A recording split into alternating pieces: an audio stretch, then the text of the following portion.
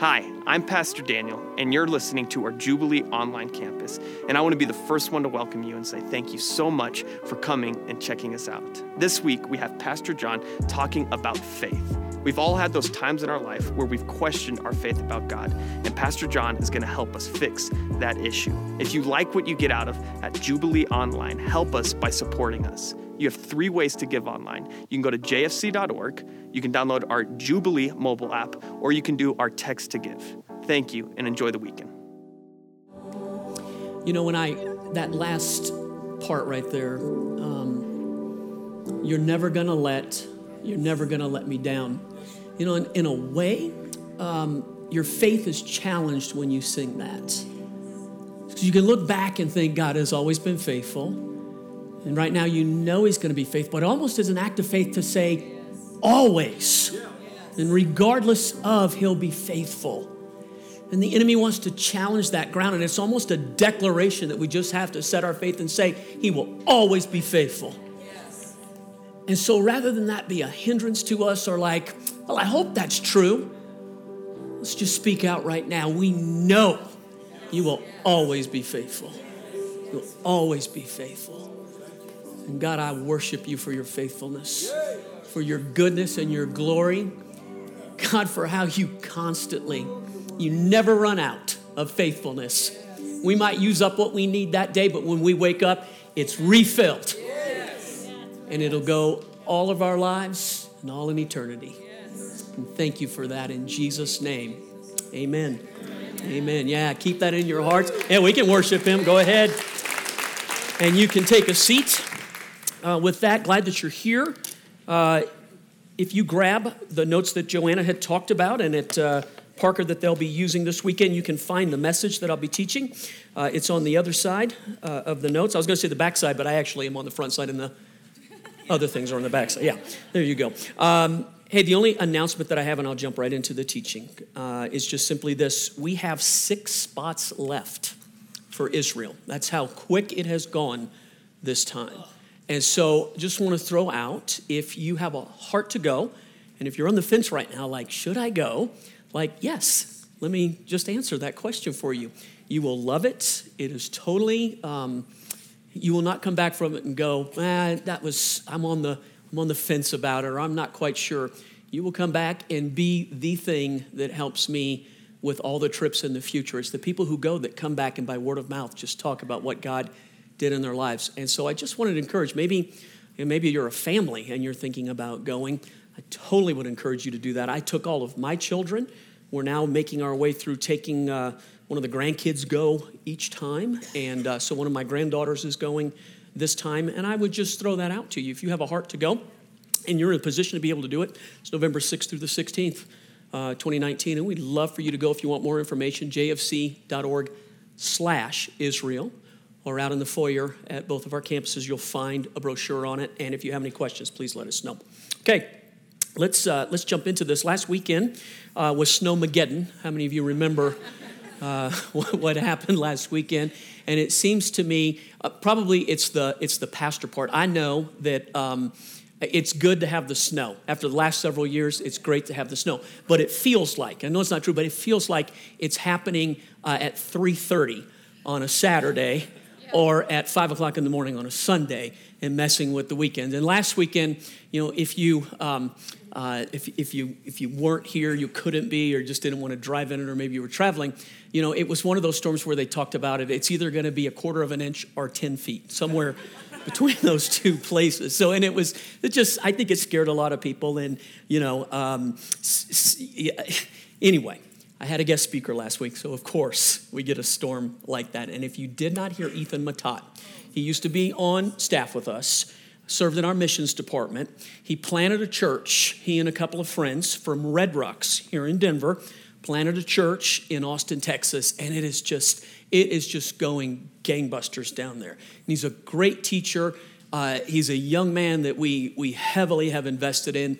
Having him come back and share it was so timely. The word was it was a word that spoke to my heart, and I'm going to tell you what happened in it, but I'm not overbuilding it right now. I'm trying to get you to have an appetite for it, because if you haven't heard it, go home and listen to it. Everything that we have, all that we teach is archived. It's free. You can listen to it. You can give it away. Tell people about it. He did such a fantastic job with the message, man. It was just so great. And the premise of the message was living your life closed-handed and holding on and being afraid of everything, or living your life like this. And it's really your perception of how you see God treating you that causes you either to go like this or to go like this.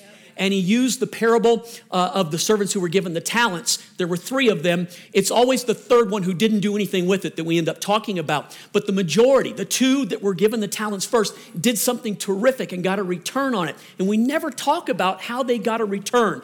And they perceived God was going like this. It was the third guy who perceived God was going like this. And it made him afraid to try and to risk and to step out and to do something great for God.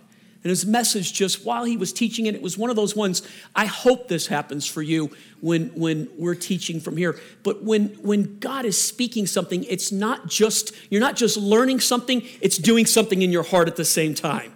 So for me, the way that I know God is on it, it's like I will hear 3 or 4 messages at the same time that I can teach from a message like that. But while I was sitting there, so my place normally in our sanctuary at Lone Tree, your left, my right over there in that front row, it's the easiest way to come up on the platform. So I sit right there. And while I was sitting there and he's teaching, I felt the Lord speak to me. And that's what I wanted to talk about this weekend. We're going to start a new series next week. We were going to begin it this weekend. I think it's a series that you will really enjoy.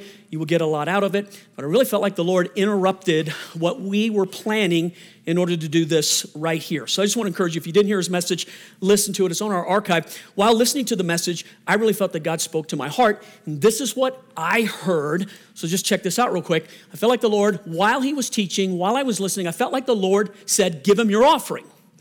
So my first thought was, we are giving him an offering. You hear the difference between those two things? And I felt like the Lord, just real quick again, it's like, John, give him the offering. And so then I thought, well, that can't be God. So my next words were, get thee behind me. Because the devil's always trying to encourage us to do things in the kingdom of God, right? Did you get what I'm saying? So I knew. Now, look, I don't know how this works for you, and I won't presume to put how it works for me into your life, but this was literally how it was. This was not a conversation that drug out for 5 minutes. It literally happened in microseconds. I knew that the Lord was downloading something. It was a challenge to me. It was a place of faith that I had never gone into. And over the years, in 21 years, this church has given away literally millions of dollars. And that is, I'm not saying it like trying to brag. I hope that doesn't come across as hubris. That's not how I mean it. But God has used us. And I've gotten to the place where we're sowing into another person's ministry. $10,000 or $20,000 doesn't challenge me to do that. I've given away tons of, for those that have been here any length of time, I had this beautiful Harley that was a very limited edition that I had, and I felt the Lord challenged me one time to put it up in an auction and to give all the money to an orphanage in Lima. And it was, the church caught it. We raised $50,000 for a motorcycle that maybe was worth somewhere between $15,000 and $18,000. The person who won it, it was like a lottery thing. The person who won it, they so much got what we were doing, they turned around and gave it right back to the church to do it again. And we ended up in a roundabout way, we raised, I think it was about $75,000, maybe a little bit more than that we ended up sowing. I've seen God do things like that. At that level, that was a big thing for me to do. But, it's like anything. After you do something for a while, you get used to that level, right? And so all of a sudden, the whole idea of going like way beyond that challenged me and choked me. And I find myself like, God, this isn't a good time for us to do this. How many of you know that God doesn't ever seem to be bothered by those things at that point? And while I'm sitting there listening to this and I'm going through this, so by the way, so let me just say this, I'm not raising any more money for it. This isn't about trying to get an offering from you. So I don't want you to defend your heart against what I'm about to say, but it very much is about breakthrough. That's the name of this message. I called it arrows, and I'll tell you why here in just a second. But I don't want you to have your defenses up in your mind thinking Is he coming about this to get something from me? What I'll tell you when we get to the end of the message, what we're going to do for them, you've already done. How about this? I'll give away part of it. It was probably the lowest attendance that we've had maybe in the last, I want to make sure I'm, in the last 6 months? At least the last 6 months, but it was the highest offering we've had this year. Now, I didn't know that when God said, give it away. Is that fair to say? So I don't want you to get, are you excited to know how much? Yeah, I'll get there, bro. I'll get there. All right. So I don't need to raise any more for it. The amount will be awesome, and we'll cheer and praise the Lord here in a few minutes. But I just want you to know I'm not trying to twist you right now to get something from you, but there is something in the nature of breakthrough that God did with me that I know this. So goes the leadership, so goes the church. And if God could do it with me and do this great thing in my heart to challenge me and to bring back that faith, to trust him in bigger things, it's a breakthrough issue and he wants to do it in your life. And so rather than defend yourself about the idea of like, you know what, where's Pastor going with? Just be open to breakthrough. I'm going for breakthrough. I'm giving you the message. I want breakthrough in your life like I wanted in mine. So while I'm sitting there and I'm just talking to the Lord, this very obscure scripture enters into my heart. I knew exactly what God was saying with it. And I just want to teach you. It's from 2 Kings chapter 13, 14 through 19. You may have never read this, or if you did, you may not even remember it. It's just such an obscure story. It has to do with Elisha, the last truly major prophet in the Old Testament. Major. And it has to do with a king named Joash. And the story, it's a quick story, 5 verses. It just goes like this. When Elisha was in his last illness, in other words, when he's on his deathbed, this is his swan song, the last thing he's going to do before he passes into eternity. Jehoash, the king of Israel, visited him, wept over him because he saw the position that he was in. My father, the king said, I see the chariots and the charioteers of Israel, he cried out loud. Elisha told him, get a bow and some arrows. And the king did as he was told. Elijah told him, put your hand on the bow. And Elisha laid his own hands on the king's hands. So you get the picture? He told the king to get his bow. Israel's being surrounded right now by an alien invading army. The king realizes we cannot defeat this army, and if God doesn't give us a miracle, we're going to be destroyed right now. So he goes to Elijah to ask Elisha for a miracle. Elisha, as is often the case in the Old Testament, there's usually some type of an illustration that goes with what's about to happen. Does that make sense? God will use a story. So he tells the king, get your bow, and Elisha then puts his hand, as the king's holding the bow and draws it back, Elisha puts his hands on the king's hands. So then he commanded, open the eastern window, and he opened it. Then he said, shoot. So he shot an arrow, and Elisha proclaimed as the king shot the arrow, this is the Lord's arrow, an arrow of victory over Aram, for you will completely conquer the Arameans at Aphek. Now let me just stop before we go any further. If you got a word like that from God about something that you're praying for and something that is so major that you're going to be destroyed if God doesn't come through, how many of you would rejoice if God showed up and said, okay, I'll do it? Would it cause faith to happen inside of you, or would you just be sort of like, thanks.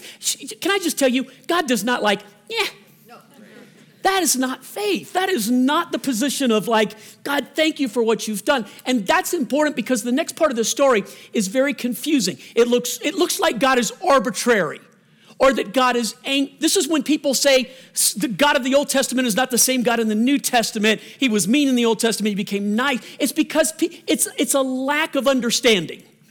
It's not that God is different. It's a lack of understanding. So then he said, pick up the other arrows. So the other that he had in his quiver. Pick up the other arrows and strike them against the ground. Literally, it means to shoot them into the ground, but let's just use the word strike right here, okay? Either way. So here's what I have. These are arrows. Now, they're not Israeli. They're from Walmart. No, they're from Cabela's. Yeah, Cabela's. Ooh, I feel more of a man after being there. So these are from Cabela's. So just to give you a picture, now pick up the other arrows, strike them against the ground. It literally means to shoot them into the ground, but it's a point of illustration. It's an act of faith, And Elisha is waiting to see what the king does with the word that he's been given. And if you had been given a word where God said, you bet I'll bless you, you bet I'll take care of you, you bet the answer to this is yet, he's now looking for what that does inside the king's heart. So there's a challenge that's put forth here. How about this? I've said this over and over. God is not looking for you to sit back and watch him. He's looking for partners in the harvest. You play a part in what God wants to do in your life and in this world. And if it's not true, then why does Jesus tell us to pray for God's kingdom to come? Why don't we just sit back and watch God's kingdom to come? Right? We play a part. He wants partners in the harvest. So this demonstration, this object lesson, this place of faith is being given by Elisha, but on behalf of God to see where the king's faith is at. Go back just you went a little. So then he said, now pick up the other arrows, strike them against the ground. So the king picked them up and struck the ground how many times? 3 times. Watch this. But the man of God was angry with him. Some translations say livid, furious. It makes God look arbitrary, doesn't it? It makes Elisha look unstable or angry. Like there's some sort of, why would he change? I mean, the king did exactly what he was told to do. God is not into the minimum. That's good. If he is a God worth serving, then he's worth all you got. Not the minimum you can put forth. He's never about the letter of the law. He's always about the spirit of what's going on inside of you. The king had more than 3 arrows. At a minimum, he had 7. He shot 1, that left 6. Maybe 5 because of how this reads, but either way, the man of God was angry with him. You should have struck or shot the ground 5 or 6 times, he exclaimed. And then look at this part right here. Then you would have beaten Aram until it was entirely destroyed. Now you will be victorious, but only. So here's what he's telling them. You're going to win 3 battles, but you're going to lose the war. And the devil is okay with you winning a couple of battles, but he can test you if you're going to win the war. And we sit back and we just think if God said it, it's automatic, but you play a part in it. And the lack on this king's part, the reason this seems arbitrary and the reason this seems almost unfair, it's not because God was being arbitrary or playing games or a carrot and a stick. God is waiting to see what his action is. And a person who's full of faith, if he was told to shoot his arrows, he would have grabbed everyone and keep shooting until he's out. And if you like the word strike, then he would have kept striking as many times as is necessary. But he did it 3 times like he fulfilled the letter of the law, but it actually revealed where his heart was, and his heart was not a place of faith. Do you see that? Because when you read it, it looks arbitrary and it looks upside down. But if you go a little bit deeper and you understand, God is looking for his position of faith, and it was revealed in what he did. He did the minimum he could do, and not the maximum he could do. The other game we're going to play, I'm going to shoot these out. No.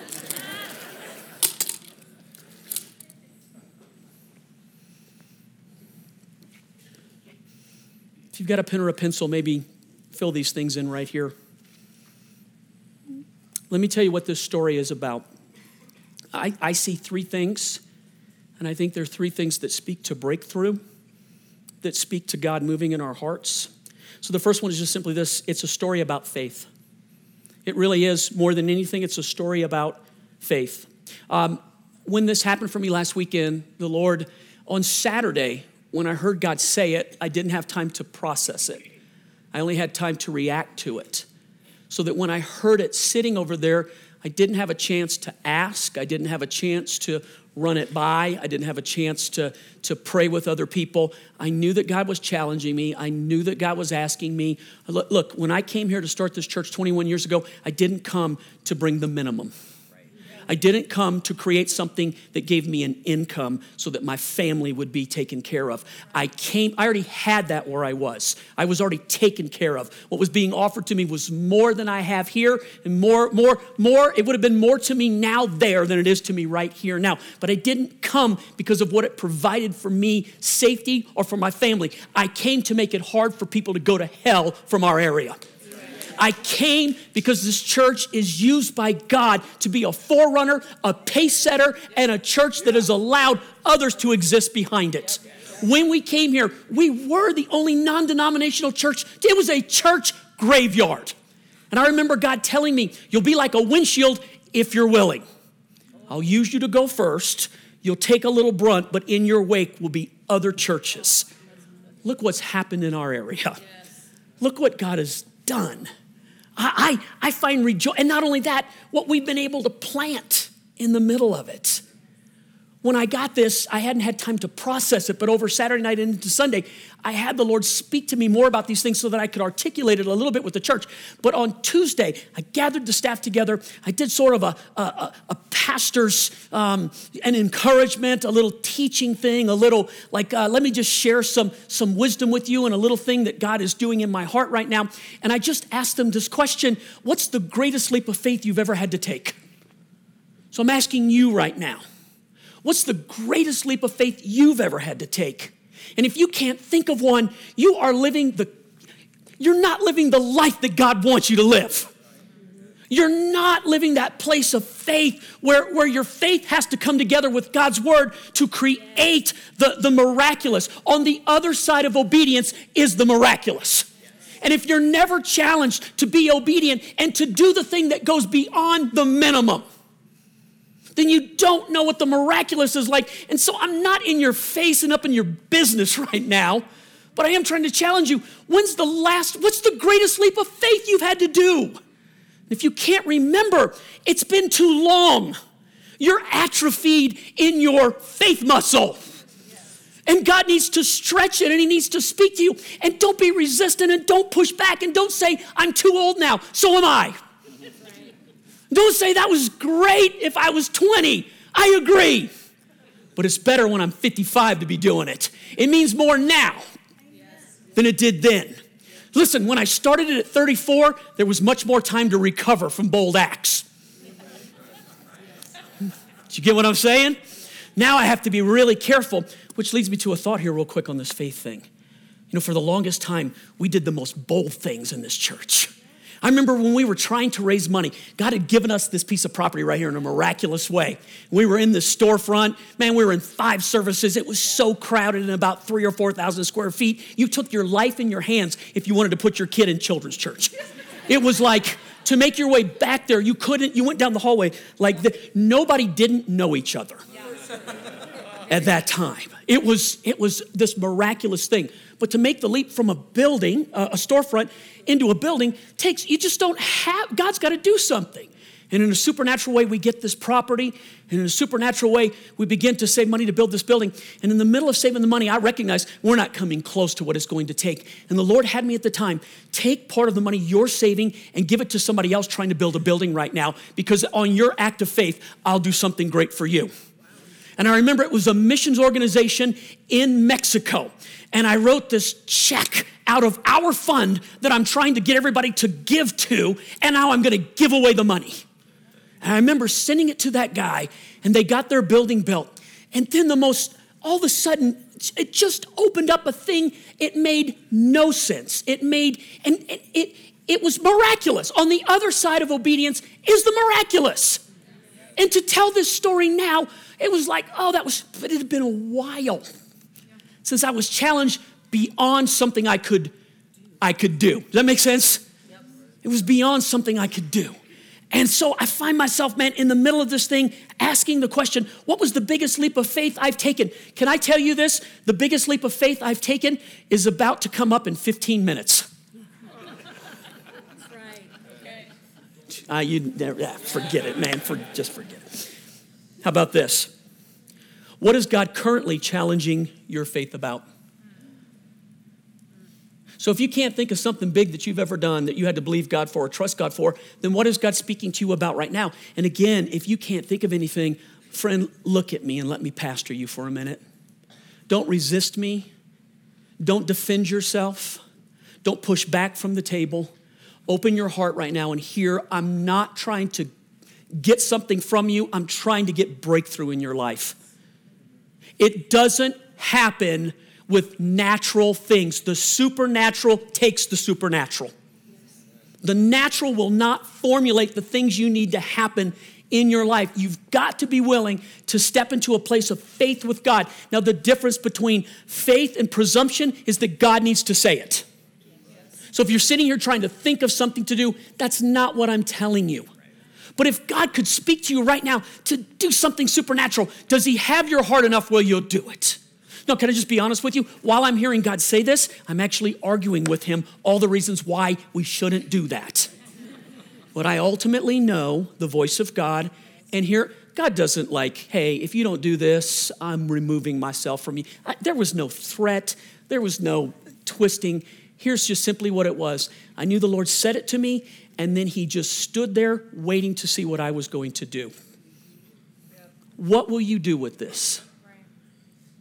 And like a king, I can do the reasonable. Here's my point.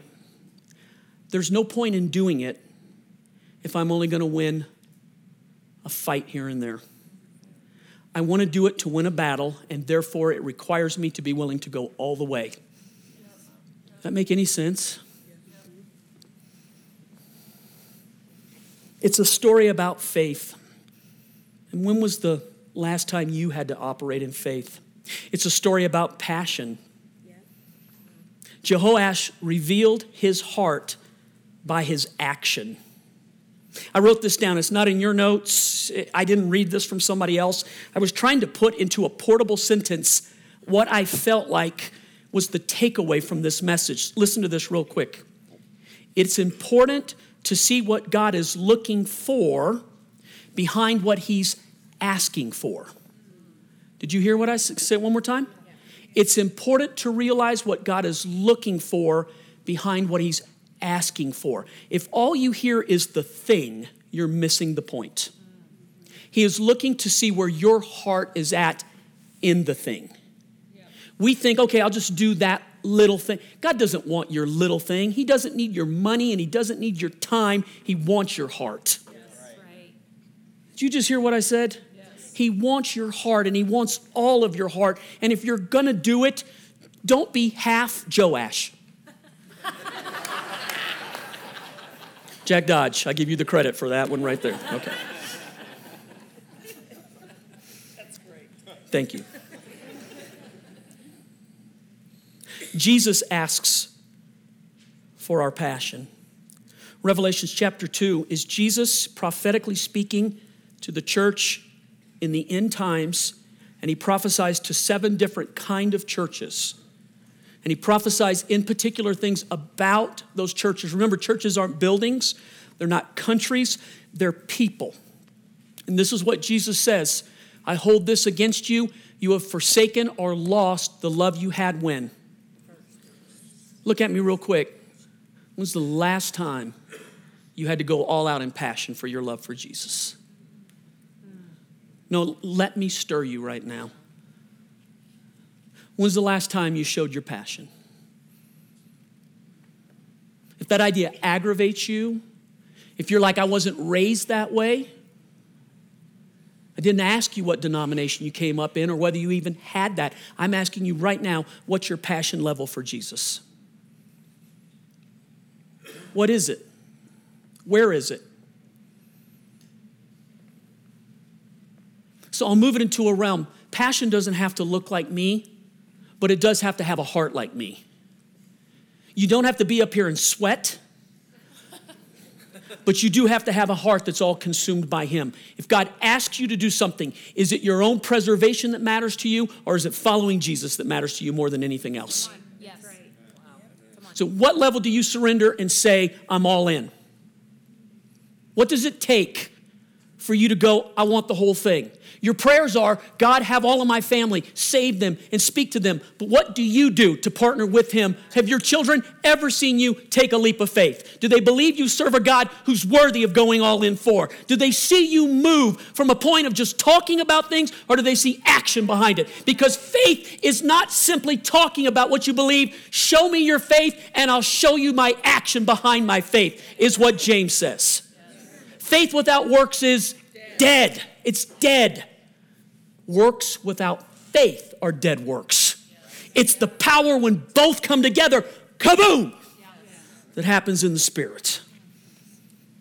So it's a story about faith and it's a story about passion. It reveals the curse of ambivalence that our generation lives with today. Because if you can sit in this message and I don't bother you right now, either I need to elicit passion or I need to bother you. But if you find yourself somewhere in between those two things, you're ambivalent. And be someplace in life where you're not ambivalent. Do I bother you now? I'm trying to. Paul said, I provoke you to go all in for Jesus. I'm trying to provoke a response right now. Don't reason it away. Don't tell me about the advanced degrees and that you're past that place. You've graduated from it and you've matured beyond it. You've atrophied out of it. We've got to be passionate for him. We've got to go all in, and it's a curse to be ambivalent. Revelations 3:15 is another church that Jesus is speaking to in the last days. I know all the things you do. You're neither hot nor cold, and I wish that you were one or the other. When you are just in the middle, you are room temperature, and while you're here, you're not living.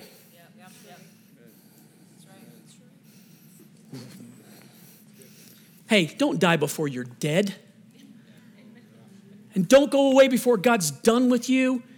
And if you're like, well, I'd like to just get started. Okay, today's your day. When you're not hot or cold, you're simply room temperature. And here's what I know about room temperature. Look at me real quick and listen to me. When you're right in the middle, you're comfortable. And comfortable allows you to hear things and think you're okay. And I don't mean to be ugly to you, and I don't mean to just like shove. That's not where my heart is at. But I'm telling you for myself, I know what it's like to be in the middle. I know what it's like to find yourself in life being in the middle and playing it safe and not taking risks and thinking that it's all okay because you have it up here and God wants it right here. And this story, last but not least, is about breakthrough. And I said it before, and I'll just say it one more time. The strategy of the enemy is to let you win a battle as long as you lose the war. I will not lose the war. I won't lose it. It's not enough to do one or two things. All right, so let me get there. About 4 weeks ago, somewhere in there, a family in our church, they want to be anonymous. I'm going to be very careful how I tell the story, and I did ask permission to tell the story. A family in our church came and said that the Lord had spoken to them about doing something significant as a gift for our church. And it was a significant gift, one of the bigger gifts given in a long period of time. And the people who gave it, I just thought to myself, how are they doing this? Because I know them, and I'm just, how can they do this? God has spoken to them about it. It was audacious, it was bold, it was beyond the curl. Right? And I'm just like, in fact, here, I know them. So my first reaction in my head was to tell them, I don't want you to do that. You can't afford to do that. Well, but I felt like the Lord said, let them do it. I'm doing something in their heart. All right. So they do it. I don't say anything to the church. We don't talk about it. It was just between. Last weekend, while Ethan's teaching, their son was sitting on the front row. And he's 17 years old. And I watch him, it's in the first service Sunday morning, I watch him put his head down while Ethan's teaching, and I knew God was doing with him what he had done with me. And I'm just watching to see what will he do with it right now. So listen to this story. 17 years old. He hears Ethan talking. Ethan didn't ask for anything. I decided to do this. And God had been telling him before I got up to say anything, he has $1,600 saved up from all of his summer jobs. And the Lord told him to give $1,000. That's a significant amount of money when all you got is $1,600 and you're not making money. Yep. And so he texted $1,000. And when he went home, his mom and dad said, hey, what was going on with you? And he said, I felt like the Lord told me to give $1,000 to help this church in Austin, Texas, and I didn't want you to talk me out of it, so I did it before you could stop me.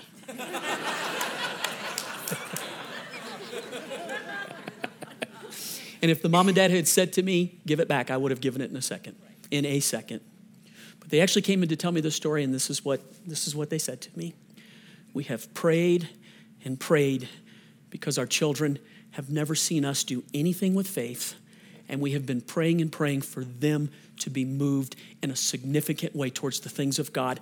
And when we did that, we had no idea this is what God would do, but their hearts are on fire for Jesus. You can't buy that.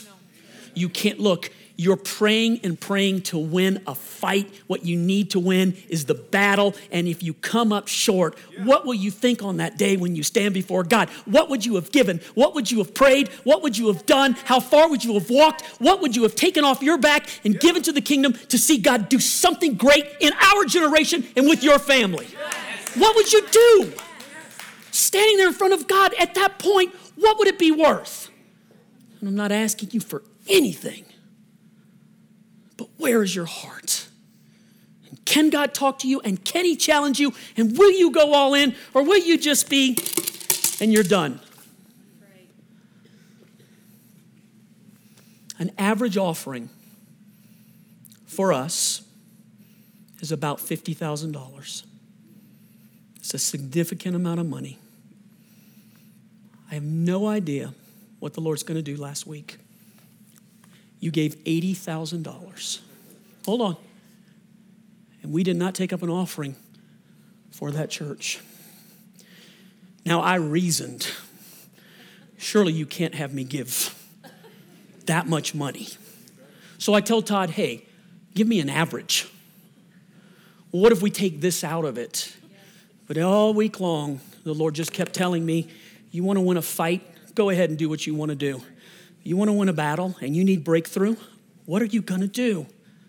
So we're going to give $80,000 to a church in Austin, Texas that has no ties to us except for a kid that worked for us at one time. That's what we're going to do. And I hope that when you hear that, you don't think, oh, that's so foolish. Pastor, what are you doing? We do not have $80,000 to give away and throw around. And one of my board members, Gary, I owe you this publicly. He writes me a little text and he says it wasn't yours to lose in the first place. Thank you for inspiring confidence in me because it's not just me that I worry about. I have to do it in front of everybody and I'll answer to God for what I did here, and I know that. But I needed faith. I needed someone to say to me, I'm with you in this. Are you? And if you're ambivalent about what I'm saying, in the nicest of terms and in the greatest of heart, find a church where you're not ambivalent then. Find a place where you can go all in. If you can't do it here and you can't do it with me and you can't go all in this part of the kingdom, don't be ambivalent any longer. And remove any excuse that's if it's me, if it's our building, if it's my audaciousness to do, then go someplace where you can be all in. But if you can't do it here, what's wrong, man? What's wrong? Because this is still a place that's willing to risk. We're not about self-preservation. I'm going to make one more statement, and then I'll close. And here's my statement. We have no right to exist in perpetuity. Only as we're willing to be used in the hands of God does this church have authority to be here.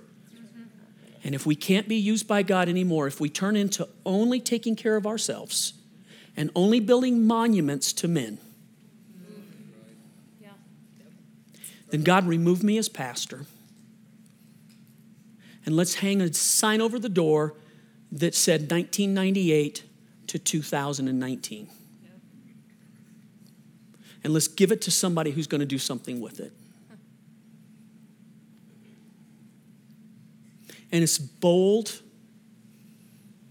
And I thought when I was going to teach it with everything that was in me, I even told my wife, I'm going to stand here so that no one will mistake what I'm trying. I'll just stand here and try to talk to people. But I'm not a talker.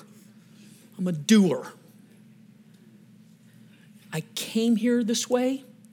I've pastored here this way. And I want to leave here this way. I want to finish this way.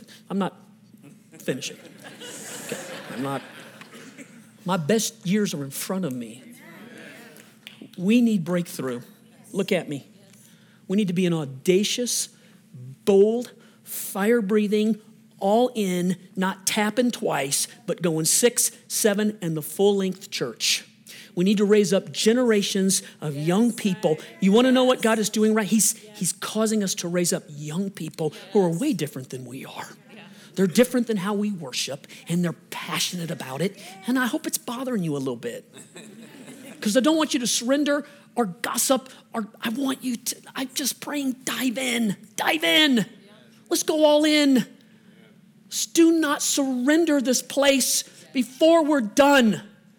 And let's not consider what's best for us, what's best for the kingdom of God. And I've got nothing else to ask you for, but what is God saying to you? And what will you do with this message? As we just worship right now and close, I guess it's just to pray. I guess it's just to say to you, be bold and do not hold back. And if there is a battle you need to win, do not be okay winning a fight or two. What is God saying to you in this? So I just know I'd gotten to the point where it was okay to win a battle or two, but not to risk to win a war. And Bob, I came to win the war. I came to kick the devil in the teeth. Yeah. Let's pick a fight because God is on our side. He's on our side. So Jesus, however and whatever and why ever, right now, Holy Spirit, just fall fresh on us and speak to us and have all of us. Can this be your prayer? Have all of me. Can you say that right now with some kind of confidence? God, you can have all of me. Does it cause you to hedge a little bit or to think, well, you're a pastor, you're supposed to be that way? I'm a human. And I wrestle and struggle and feel the same pressure that you do, and maybe more so because I do it for so many. And that's why it becomes even more critical to tell God you can have all of it. I'm not reserving anything for me. Whatever you give me is okay, but it all belongs to you. Abraham was considered a righteous man, not because in his head he was willing to sacrifice what God had given him in his son. He acted on it, and he got the miraculous out of it. And I'll just ask you one more time, what battle do you need to win? Is it a marriage? Is it your children? Is it your friends? Is it your health? Is it your spiritual life? Maybe you have bigger ideas. Maybe it's something in our community or a dream or a vision that God has given you. Maybe it's time to come alive to a dream and a vision that you surrendered a long time ago. I believe this is a word from the Lord right now. I think that he's saying to somebody, what dream and vision have you surrendered a long time ago? What battle do you need to win? What are you willing to do to win it? If we're easily satisfied, that's too bad. Because God's got so much more for us. God, wake us up. Stir us up. Breathe on us again. Breathe on us again. God, give me people who will stir themselves up to take a hold of the Lord. Give me a church who's willing to stir themselves up, God, to take hold of the Lord. Yes.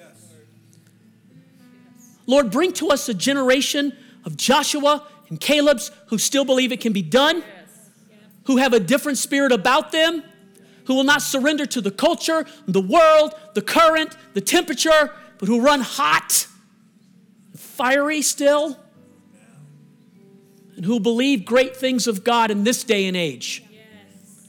That it's not some bygone era or some immature idea, but that God is still God And his eyes run to and fro on this earth, looking for people who will be strong on his behalf. Are you in here? Are you in here? He looks for people who will be strong on his behalf. God, find it here. Find it in me. Create in me a clean heart. Renew a right spirit. And have all of me. And I pray it in Jesus' name. Amen. Amen. Yeah. You have anything? Yeah? We didn't talk about this. Yeah. He asked me, you got anything for the end? And I said, I don't have a clue what's going to happen.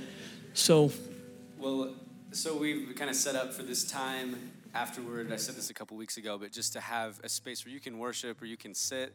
But we just want this to be a place where you can respond right away. God said that to me. This is the next step, is just to jump in right away.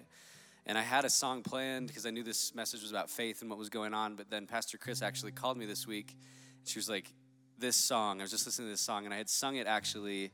The chorus of it, God had given to me to sing over our staff like 2 months ago, believing for breakthrough, believing in faith for the things that he's doing here and now. And so I'm going to sing this song out, just me, and you are free to do what you want to do. But I would just encourage you to, however you do it, whether you sing or not, to speak to Jesus from the depths of your heart, like I said before. That's just been like shaking me up today, that we don't respond just out of like, all right, God, like, what do you want to do? But really just move on it right now with him, because he has so much in this room for every person. So I'm going to sing the chorus first so that you know it, and we'll come back around if you want to get up and sing. Your presence is an open door. We want you, Lord, like never before. Your presence is an open door. So come now, Lord, like never before. Your presence is an open door. We want you, Lord, like never before. Your presence is an open door. So come now, Lord, like never before. I give you glory for all you've brought me through. And now I'm ready for whatever you want to do. I'm moving forward to follow after you. And now I'm ready for whatever you want to do. Come on, your presence. Your presence is an open door. We want you, Lord, like never before. Your presence is an open door. So come now, Lord, like never before. In every season, your grace has been enough. And I'm believing, oh, the best is yet to come. The cross before me, my hope on things above. And in you, Jesus, the best is yet to come. Let's sing that again. Cross before me, my hope on things above. And in you, Jesus, oh, the best is yet to come. Sing your presence. Your presence is an open door. We want you, Lord, like never before. Your presence is an open door. So come now, Lord, like never before. Jesus, I pray as we lift this next part up, that faith would rise in every heart, that you would stir us, God, like Pastor John just talked about, not to be satisfied, to be lukewarm on what you're doing, Lord. But I pray right now that you would blow the doors open in this place with your presence, that we would seek breakthrough because you're the God of breakthrough, and that you would move in this room in power right now to sweep through people in this place that are prepared to do the things that you want to do. And I know a breakthrough is coming. By faith, I see a miracle. My God made me a promise and it won't stop now. Come on. And I know a breakthrough is coming. By faith, I see a miracle. My God made me a promise and he won't stop now. Tell him. And I know breakthrough is coming. By faith, I see a miracle. My God made me a promise and it won't stop now. One more time. And I know a breakthrough is coming. By faith, I see a miracle. My God made me a promise and he won't stop now. Your presence is an open door. We want you, Lord, like never before. Your presence is an open door. So come now, Lord, like never before. Jesus, I just pray in every situation that you're stirring right now, Lord, that we would put our faith to the place that you are a God that's going to do it in a way that only you can get the glory for. That you're a God that shows up in the way that you're going to make it more than we even can ask or imagine. But we put our faith in front of us right now, knowing that you've already set the path ahead of us. Help us to take the steps forward to do the things that you're asking and you're calling, because it's all yours anyway, Jesus. I thank you for this room of people, God. I pray that the words of this message, the words of this song, Lord, would resonate in the hearts of all of us as we leave here, looking for more, aware of more, and knowing that you're going to do the more that you already want to do. We love you, Jesus, with all that we have, and we give this time to you in your name. Amen.